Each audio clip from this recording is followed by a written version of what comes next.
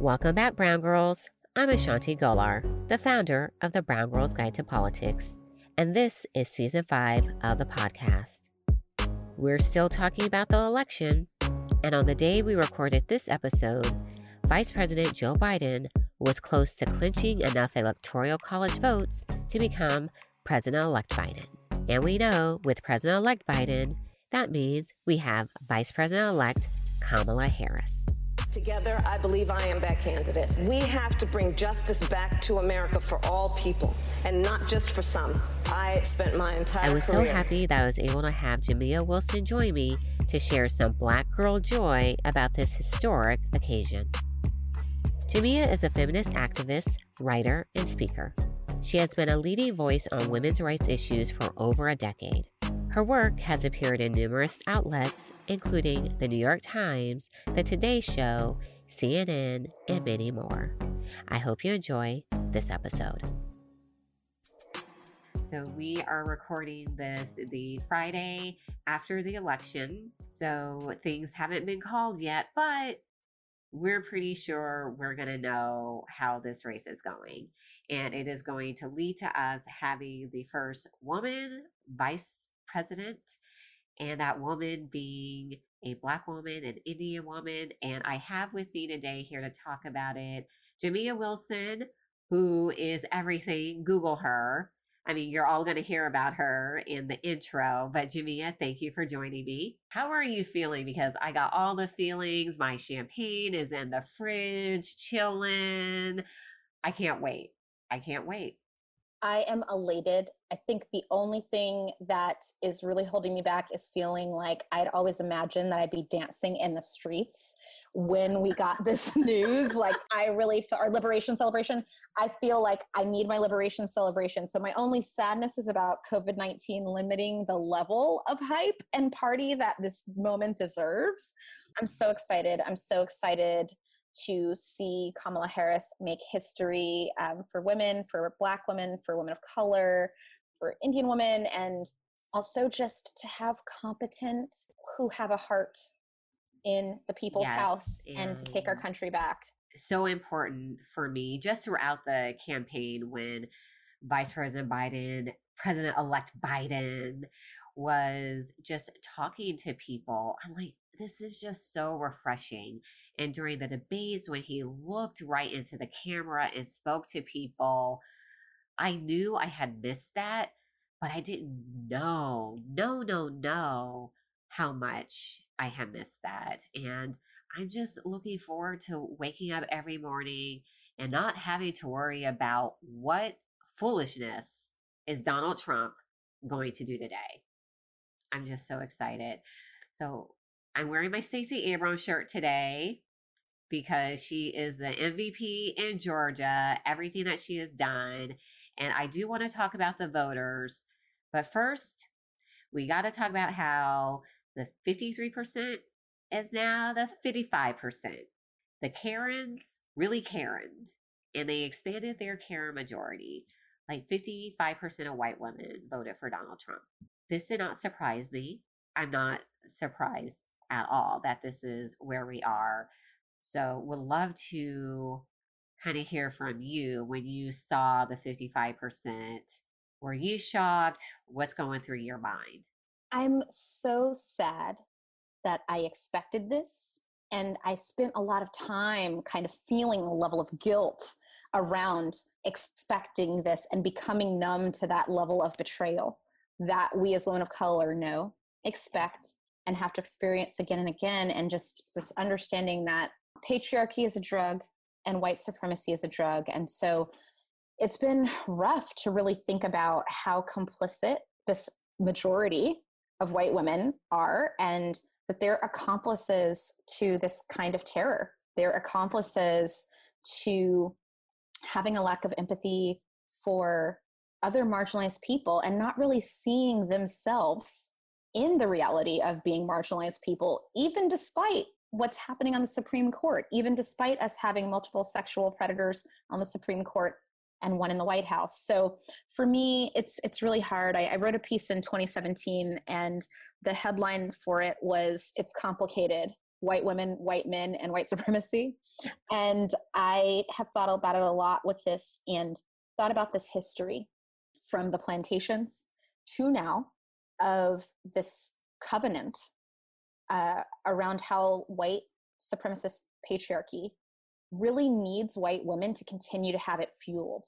And that's the thing that I think I have a lot of grief about, that despite them enduring all of the same kinds of misogynistic realities that women face around the world, obviously with their privilege as a part of that, there's still this idea that rejecting white supremacy is going to push them away from the privileges and power that they do have. And it's easier to accept that, to maintain what positioning they have over us, who are not covered by that, who are not protected by that. And so it's a little bit chilling to me. And when I think about people who've defied this, over 50% of people, like Heather Heyer or Viola Liuzzo, that those women were made martyrs, that they dared to defy the white patriarchy and paid the price with their lives. Yeah. So it's something I think about quite a bit, because I have a sense of understanding about how conditioning led to that. And that by no means means that I'm caping for anyone, but to say that they also really need to recognize that that white supremacy patriarchy depends on them to go forth. And even Richard Spencer and the Charlottesville, the language that they used around the invitation to Charlottesville had language in it calling on white women. They recognize that we need you to continue to serve your role for us to prosper. And for me as a Black woman, I'd think, if Black men in a different power dynamic of a world were to do that, I would stop that right there, because I'd be subordinate in it. But the fact that white women are saying, I'll take those crumbs, in order to still be over these other people, that's the part that still sits really painfully with me, and that we need white women to change it, that this is not our job to fix, but white women really need to come even harder for theirs. Yes, absolutely. And I don't want y'all, don't at me. We're not saying all white women. We're saying some white women, so don't at me. But the numbers aren't lying. And when you're talking about Charlottesville, one of the things I was telling people is the images that we saw was mainly of men marching. But I reminded people, these men go home to wives, daughters, fiancés, nieces, aunts. There are women in their lives who cooked them a nice meal before they went out to spew their hate. And I was doing a speaking engagement post 2016, and someone said to me, Ashanti, do you think that this is going to lead to the Republican Party recruiting more women to run for office? Is this part of their game plan? I said, no. I was like, white male supremacy, the white male patriarchy does not exist on the votes of white men alone. These women are voting to protect their husbands, their sons, their way of life. And we only saw it get bigger over the past few years under Trump. And I was looking at the youth voting numbers, and the group that still overwhelmingly voted for Trump was young white men. And that scared me, because I sat back and I said, they have absolutely radicalized a new generation of white men. So when we think about, because Trump is out of office, Trumpism is going to go away, that isn't true.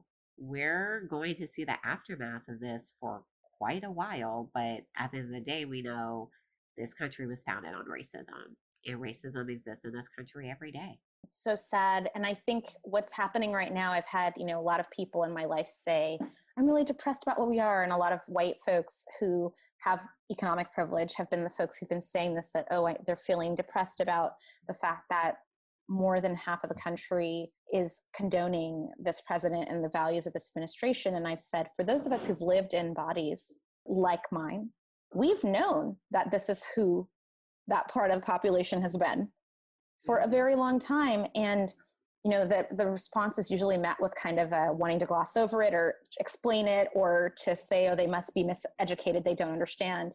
And my viewpoint is, you've really got to do the work to escape the delusion or trying to soothe yourself, because until you address it, until you acknowledge it, until you say, yes, I might really like hanging out with Uncle Joey, but he's really racist and toxic and misogynist. Until you do that, we can't actually move forward with solutions and progress until you really stare it in the face, address it, and start to get to be in real solidarity. And I think that's really hard for folks. And I think we spent the last 4 years with a lot of people trying to gaslight and then also undermine legitimate complaints about what this kind of Trumpism supports and amplifies. So I'm just excited about this being harder to undermine, harder to sideline, that right now, this is proof, like you said, the numbers don't lie. Yeah. We can now get to work to say, see, we've shown you repeatedly how this is. Mm-hmm. And now that you know what you know, how do we do better? How do we change this? And I think that that's why a lot of people are shook right now, because they really wanted to explain it through economic anxiety and all these other things. And we're saying, beyond that, 200,000 souls died, and they still showed up like this. Imagine that our democracy is a dashboard. The way it's going right now, lights are flashing, alarms are blaring, warning us that it's time to check our systems. That's why I want to tell you about the latest podcast from The Nation called System Check. On System Check, host Melissa Harris Perry and Dorian Warren sit down to diagnose and repair our malfunctioning political system. System Check is a weekly show that asks, what would it be like to break free from the oppressive systems that are holding us down? It is unapologetically rooted in progressive Black culture and politics. From the movement for Black lives to the fight for climate justice, from the unjust immigration regime to the unfinished voting rights struggle, Dorian and Melissa want to know, how are you living in, working around, smashing through, or recreating the systems that shape your life? System Check just launched. On the first episode of System Check, Melissa and Dorian talked to powerhouses Sherilyn Ifill and Alicia Garza about the convoluted system of casting your vote. I love the dynamic between Melissa and Dorian and how they break down civic engagement in a fun and digestible way. I know you'll enjoy System Check too, so don't wait. Subscribe to System Check on Apple Podcasts, Spotify, or wherever you get your pods for new episodes every Friday. With all the polls, showing Biden ahead, and everyone's like, Ashanti, it's going to be a blowout. And I said, this race is tied. They're like, what? I said, this race is tied. When Biden wins, he is going to eke it out, and we're going to see how every vote counts. And they said, why are you saying that? I'm like, racism. Living every day in this country as a Black woman. They're doing their polling. So they're polling the guy in Michigan, who's claiming economic anxiety, and this is why he's voting for Trump. But they're not counting the 15, 20 people from his family who he is also going to make sure he takes to the polls to vote as well. And they're not being fueled by economic anxiety. They want 4 more years of someone telling them this is their country. They're the rightful owners. These people have come in and taken it away from you. Look at how I've recentered you. Think about what I can do at 4 more years. That is what these people are voting on. And I am very happy that it was rejected. It was rejected by a small part of us. But that small part does make me happy, because it was us saying, we are going to elect the leader that we deserve. And this is not what we deserve. And that is a win for democracy. Because one of the first things I said after Donald Trump got elected is, we're about to see how fragile democracy is. And it's up to the American people to save it.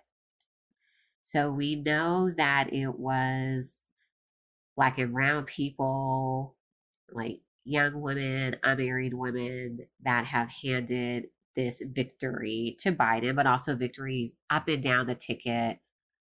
What are some of the things that you're hoping to see over the next 4 years?